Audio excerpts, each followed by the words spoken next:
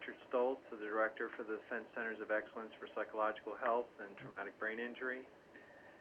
And our mission is to further improve psychological health and TBI prevention and care for, our active duty service members, veterans and their families. And I really do appreciate this opportunity this afternoon to deliver some opening comments and then to respond to any questions or issues anybody would like to raise with me in the time that we have. So we just have entered the month of June, and the month of May was Mental Health Awareness Month, but we certainly like to think of psychological health and mental health as being things that really apply throughout the year, and that it's helpful to think about psychological health as being a very important ingredient for all kinds of health, mainly, physical health, and that if one is not functioning well psychologically, it can impact all other parts of their life, including their spiritual health, their nutrition, their sleep, in addition to the degree of anxiety or depression or other kind of psychological symptoms they may feel. But the nice news is that we know that treatment works. So if people do experience these symptoms, we have many different treatments that work for many different types of disorders that are out there. We also know that prevention works. That is, before people develop any really significant symptoms, if they pay attention to a variety of educational products that are out there, a variety of things that are available on our websites and other organizations' websites, that can very much help them from developing symptoms that would reach such a severity that it would be important for them to seek some kind of professional assistance. And then we also know that people recover, even that do have severe psychological disorders. So that's very helpful news for people to be aware of, and there's a lot of hope here, and we're learning more and more all the time and coming up with figuring out better ways to help people. One thing about our organization is we do many different things, but just to mention a recent new thing that we're doing is, for the first time, we're engaging in a external crowdsourcing. So crowdsourcing basically refers to, tapping into a broad audience of people to get their input on suggestions they may have to improve the kinds of things that are out there to assist people with psychological health and traumatic brain injury issues. And we have frequently not just had a small number of people in leadership roles within DCoE assist us, but we have sought all sorts of coordination from other leaders, and we have actually at times pulled our entire staff to get input for some things, just so that we think out of the box, we think innovatively, we think creatively, to come up with how to further improve where we are right now. But just recently, we came out with a formal crowdsourcing that is open to the public, and that basically asks them to make suggestions about, from their points of view, what gaps in care may currently exist in the prevention, diagnosis, identification, and treatment or research related to PTSD and traumatic brain injury. So this has gone out to thousands of people, and these could be, active duty service members, their families, or it could be, people in the public that just keep an eye on sort of these crowdsourcing ideas. And we know that we've had considerable numbers of people look at our websites, and we've had more than 40 suggestions up to this point, and we have a panel of judges that are going to ultimately take a look at this. This crowdsourcing initiative ends in another few days.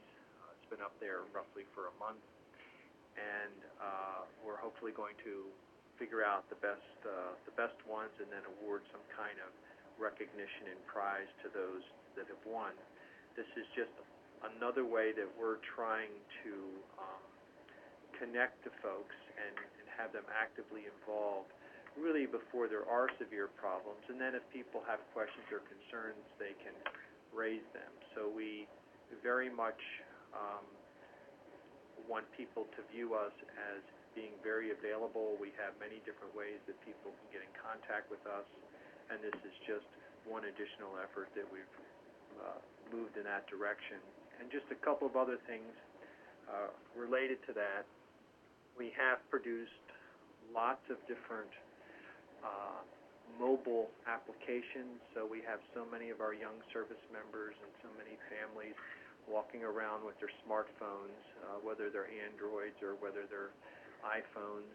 And we have developed many apps that they can download with either type of smartphone that they have.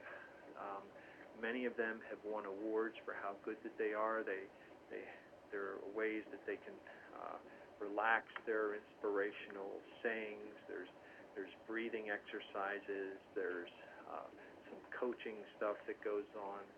There are all sorts of products out there in that regard, in addition to providing tools for clinicians, guidelines for clinicians and providers, to also putting out tools for primary care providers that are out there, because we know that there are many people who may be reluctant to actually seek out a formal mental health professional, but may mention some psychological issues when they are seeing their primary care provider, and we have provided a lot of tools and assistance for them in that regard.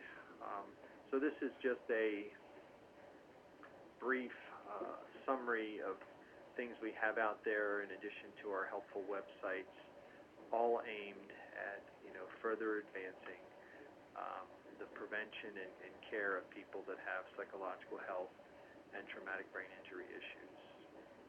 So that's my opening statement, and I'm happy to respond to any questions or concerns you have. Thank you very much, sir. And note to the bloggers, please remember to clearly state your name and organization in advance of your question. Keep your questions succinct and to the point. If you're not asking a question, we ask that you please place your phone on mute. First on the line was Tom Goring of Navy Cyberspace. So, Tom, go ahead with your question. Well, thank you. And, sir, thank you very much for this opportunity. My name is Tom Goring. I'm a retired Master Chief from the Navy, and my website is Navy Cyberspace or NavyCS.com. My question comes to, I don't know if it's on prevention side or whatnot.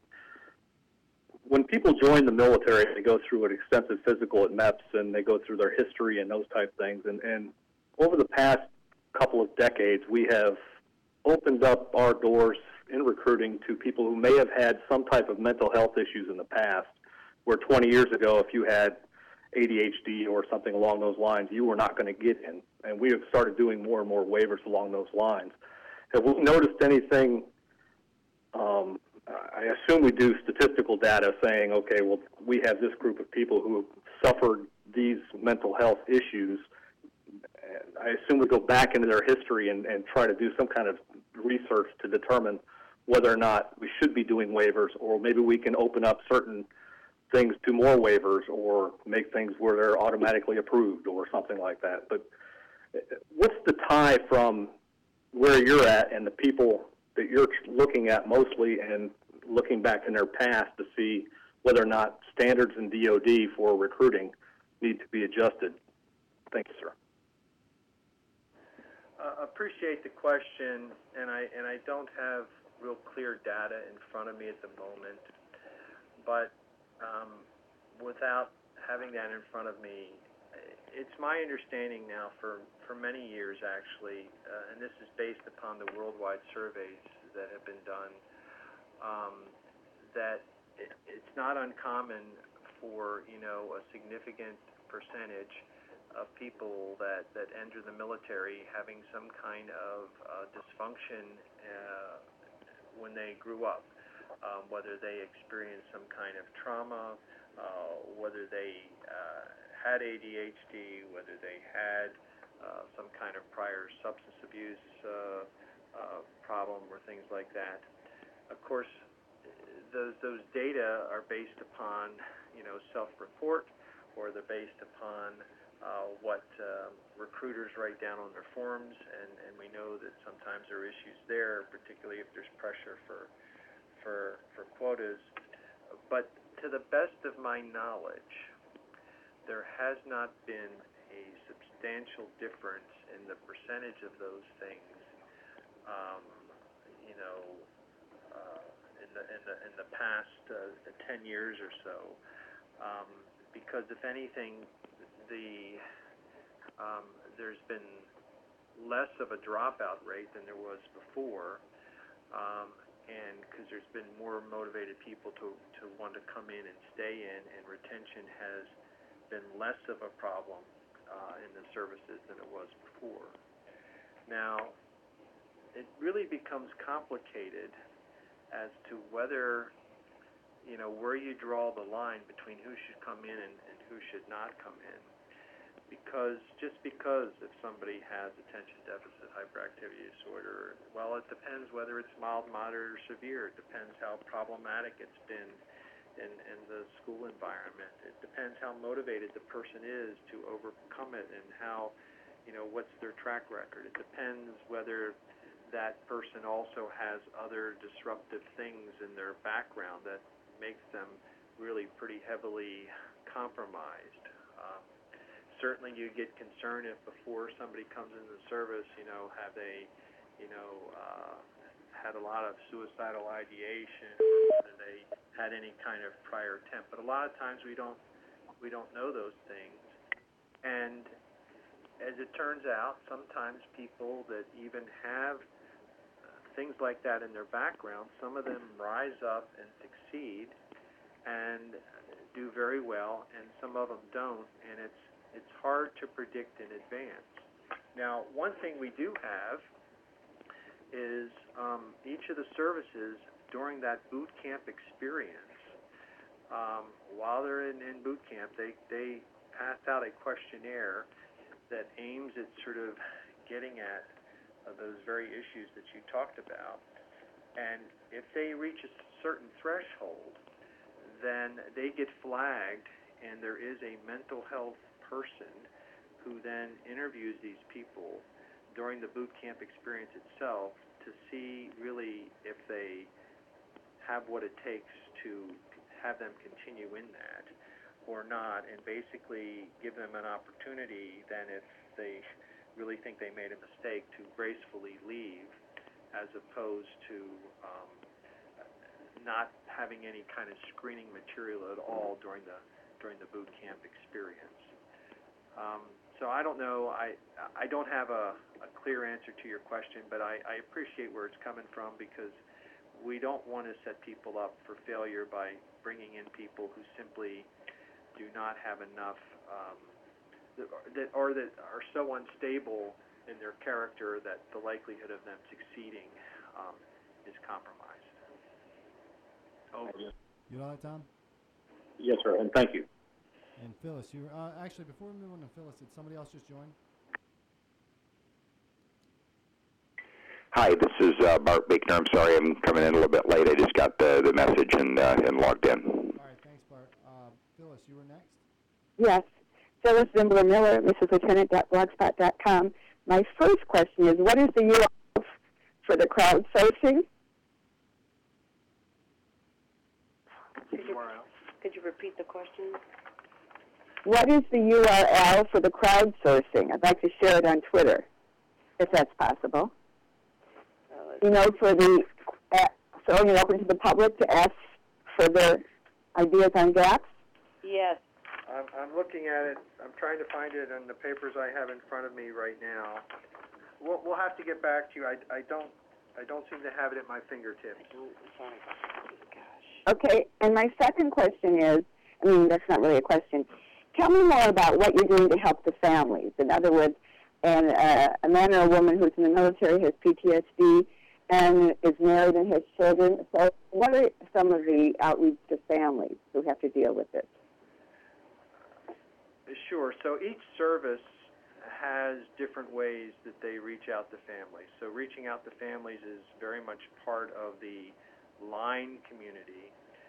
and they have a variety of functions. So like the Navy has Fleet and Family Support Services. The Marine Corps has I forget, some community service. They've changed their names over the years, but these are basically places that you go to help families, everything from relocation to sometimes they have marital counseling, sometimes they have some sort of transition assistance if you're PCSing, sometimes they have legal assistance,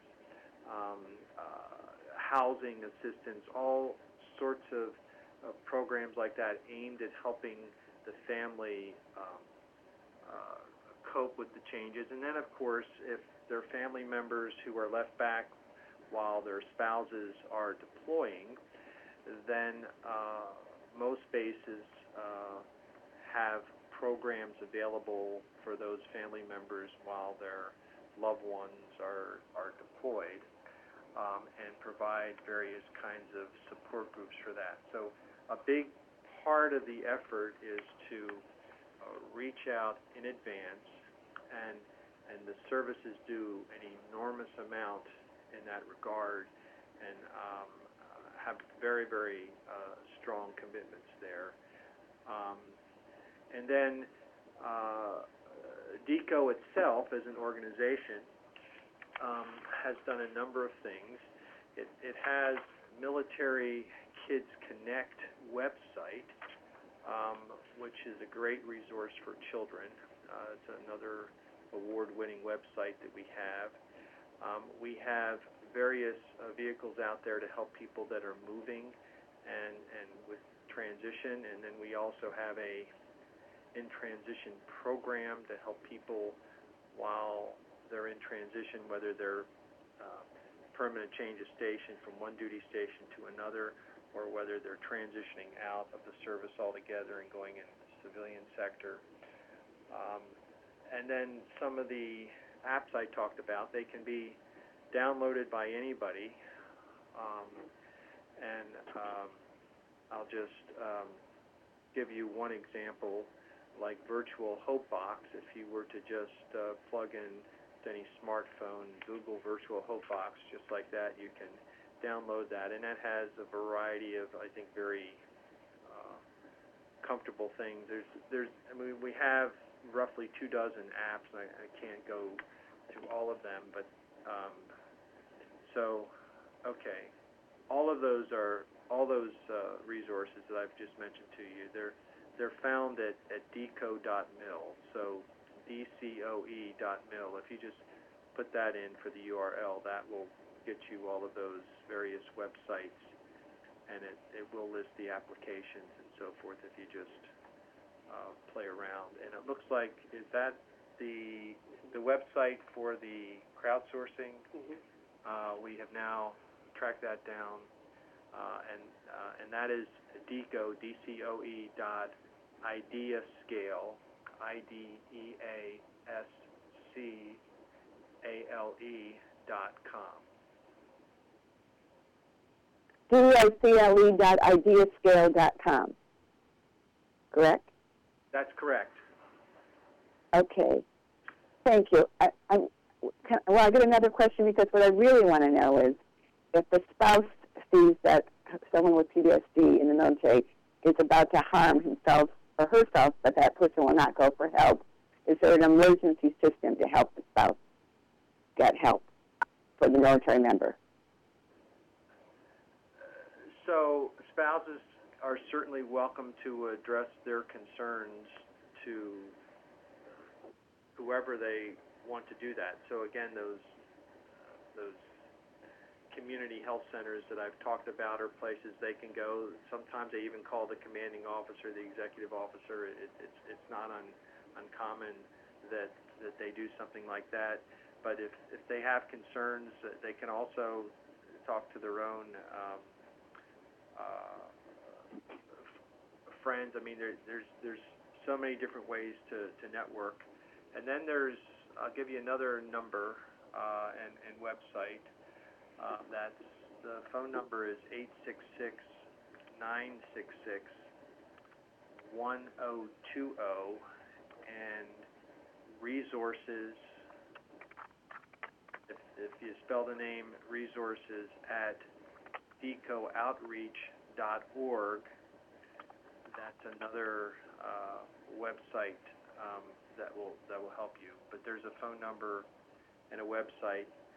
But it is there will be a response. I mean, one of the things that we do within the military system itself is we do try to educate people to look out for their buddies and look out for each other. And if whether it's an active duty service member looking at another active duty, or whether it's a family member looking at their active duty loved one, they are encouraged to reach out and provide assistance and suggest help. And there are numbers to call in the local place where they're located to help these individuals.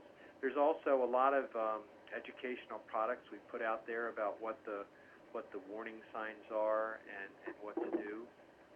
And of course, the same thing always goes for any concerns if somebody might have some suicidal ideation.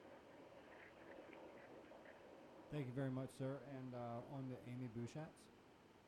Hi, thank you so much for taking my question. I was hoping to talk to you a little bit more about the crowdsourcing thing. I wish I had known about this ahead of time, or I absolutely would have told my readers about it, but we still have a couple days, so I'll do that now. I see on this site that you have the ability for people to vote on the different ideas. How will the votes be taken into account with the judging process? Well, this is the first time we've done this, and we've got to the point of selecting several judges, and when it closes down, we're going to put the judges together and they will see what the votes are, and I think it's ultimately up to that team of judges to hopefully arrive at a consensus on the top winners. But I don't know if we have anything more formal than that at this time. We have criteria to develop about what they're supposed to look at. For example, the mission impact, the feasibility of the idea, the significance of it, if there's any return on investment, whether it's an innovative approach or not, and we are paying attention to whether it got endorsed by other people on the website itself. Well, kind of what I'm seeing here is a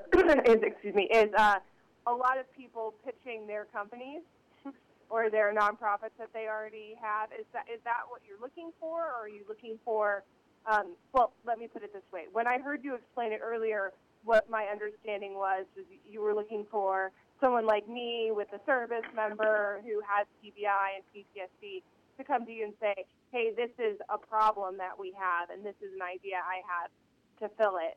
Not so much me as, say, a owner of a nonprofit or a owner of aquatherapy or something like that, coming and saying, we've seen this problem, and behold, the company that we own to fulfill your need. What are you looking for? Which one of those? Well, I think we're looking for the best ideas, and certainly my initial thought about this was that I would love, newly enlisted people that were struggling to share their ideas, or their family members to share ideas about what they thought, and because I can't pretend to think like what it's like today being a junior person coming into the service, you're 19, you're 20, 21, and what they're going through and what their struggles are and what their perspective would be about what would be most helpful for them and their families. So that was, but we were also open to everything, and so if there is some, and we're not going to restrict anybody, and so if there is some company out there that wants to suggest something that they're capable of doing, we'll certainly listen to that too. But we're after the best ideas regardless of the source, and we're definitely into looking at things in a creative, innovative way. And I would tell you this: that the evidence is not that there is one correct treatment that's going to work across the board. the evidence is that certain treatments tend to work better depending upon the individual. So if we might get some feedback that might surprise us that we'll further check out. One thing I neglected to mention in my opening statement is another key thing we do is we do a fair amount of research ourselves, and we certainly pay a lot of attention to the research that is going on in academia and other federal agencies related to anything regarding psychological health and traumatic brain injury. And we're looking at what that evidence is showing. And clearly there's more we need to learn. So we're open to people telling us, well, we found that this thing worked really well, or has anybody thought about this? So that's the whole point of that, and all of that is hopefully helping us become better connected to the community and responsive to the community. We're trying to further bridge our communication throughout the entire military healthcare system. Thank you so much. And on to Bart. Well, thanks, Captain. I'm sorry I missed your opening statement, but I did get a chance to take a look through your website, and very impressed that the center in your program is looking at kind of a broader spectrum of issues. The question I have is related to and you touch on this a little bit, development of mental health as something other than just the opposite of mental illness, and ways that sort of like the Comprehensive Soldier Fitness Program that the Army has tried to do, but I think is still struggling with, the notion of developing preventive health. And I'm curious as to whether you've looked at the role of higher education and other developmental inputs, particularly communication skills, as a possible indicator of resilience, or at least able to engage in interpersonal relations. And then the second part of that is I would like to ask if you're familiar with the interpersonal theory of suicide, and if there's anything going on with your center related to that, and if not, I'd be happy to share it with you. Okay, so in terms of the first part, I am familiar with the Army's comprehensive soldier fitness, and they involve the families too, and that tends to look at the social, the physical, the emotional, the spiritual, and the family.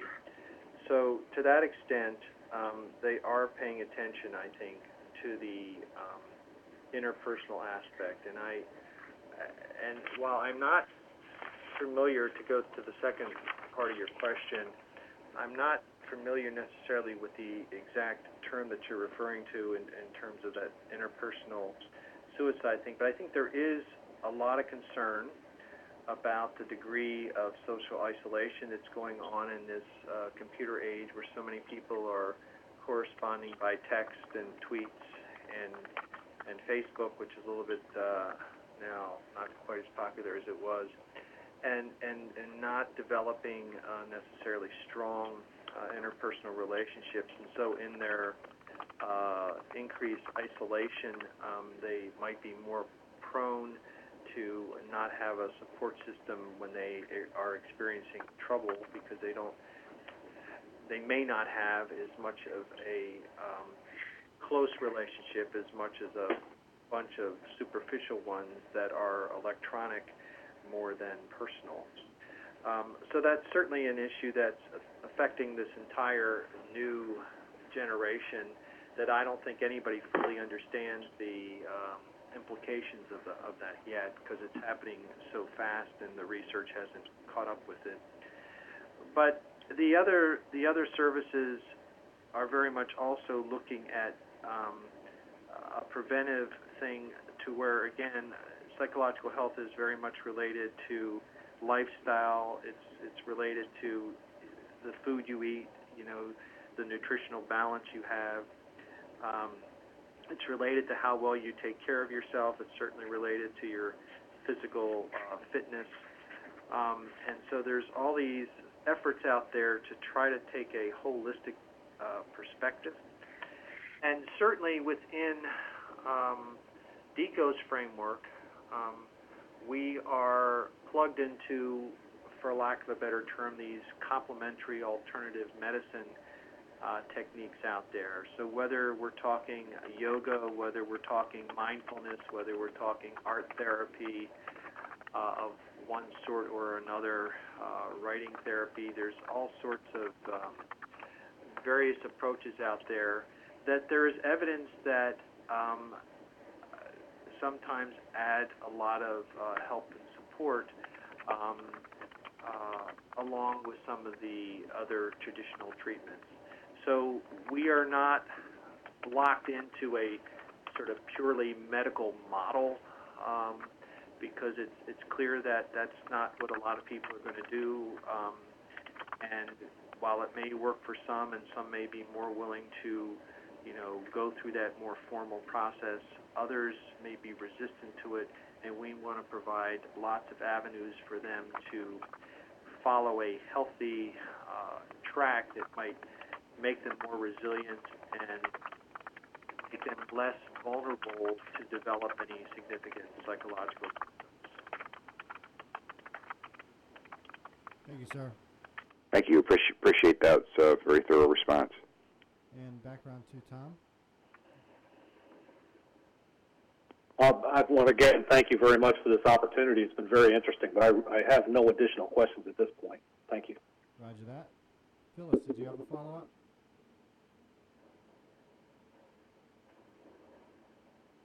Phyllis, you there? Okay. Amy, did you have a follow-up? Oh, yes, sorry. That's okay. I just wanted to know whether the questionnaire during boot camp, is that recent, or how long has that been going on for? Well, I'm not sure about all the services. I know that it has been going on in the Navy for over 20 years, but I'm not sure of how long it's been going on in the other services. Okay, thank you so much. Amy, did you have a follow-up? I don't, thank you. And Bart, did you? No, I think that covers it for me. Great. Well, with that, sir, thank you again for being on this Bloggers Roundtable. And did you have a closing statement you'd like to make? Oh, sure. So again, I just want to start with just a sense of a lot of hope here. Sometimes you read about this stuff and you read about how prevalent PTSD is, and obviously it's terrible that the suicide rate has risen the way it's risen in the last decade or so. And I just want to emphasize that, number one, we're learning a lot more. Number two, we're reaching a lot more people. We have substantially increased the number of mental health staff. We've now got trained mental health people that are much more embedded with the operational units and on various ships and smaller units. And we have many more in the primary care setting that are easily available for 15, 20-minute consults. So our outreach is so much better. Our educational products are so much better, the various tools that I've talked. And I think many more people are committed to this and realize the importance of this than they did before. So I'm ultimately optimistic that we're moving in the right direction and will continue to do so. And we clearly have treatment that works if people are having a hard time. Now, I'll just spend a couple of minutes talking about, probably the thing of greatest concern on the psychological health side is, as you know, the PTSD diagnosis and the fact that some people develop this in a pretty severe way. And I'm somebody that has personally treated many people with PTSD, and I can tell you that there's a lot of variations there. Sometimes it's just one trauma, and it's not all that severe of a trauma, and it's not too difficult to help somebody go through that. However, sometimes it is multiple traumas over the course of years, and sometimes those same people have trauma in their childhood as well that wasn't fully resolved, and sometimes some of those traumas are really severe. And those people can get better, but it just takes a longer time, and it's not as simple or as straightforward. But we definitely have ways to assist those individuals as long as they're willing to seek and persist in that degree of assistance. And certainly the same is true for TBI. Obviously, psych health tends to get a little bit more concerned since it applies to a broader number of people. But the TBI story is also a very favorable one. So we know that since 911, we have over 300,000 cases of TBI amongst our active duty population. These are diagnosed cases, so we know that there's more than that, but we are able to track that many, and we know that nearly all of them, the vast majority of them, are doing fine. Most of those are mild, and we're getting better at helping people that have multiple concussions and developing better treatment and developing better guidelines for people. So I think that there is reason for hope. At the same time, again, when people end up in very difficult situations where they have horrendous things happen, you can't expect that they will quickly go back to normal. They're going to have some rough rides, and we are there to provide assistance, and that's what we as an organization are committed to. And there are many people like yourselves who are aware of these issues and are also trying to help at their end. And I think the community is largely mobilized to really do everything they can to help these individuals, and I think we have lots of evidence that a lot of progress has been made. Thank you very much, sir, and thank you to everybody on the line, the bloggers. That concludes today's roundtable. We will have an audio file on DoDLive at some point tomorrow, along with a blog. And any other resources you may need, email myself, and I will get you in touch with Angelita, who will then give you any of the additional information you may need. Thank you all for this phone call. Thank you for your time, and that concludes today's roundtable.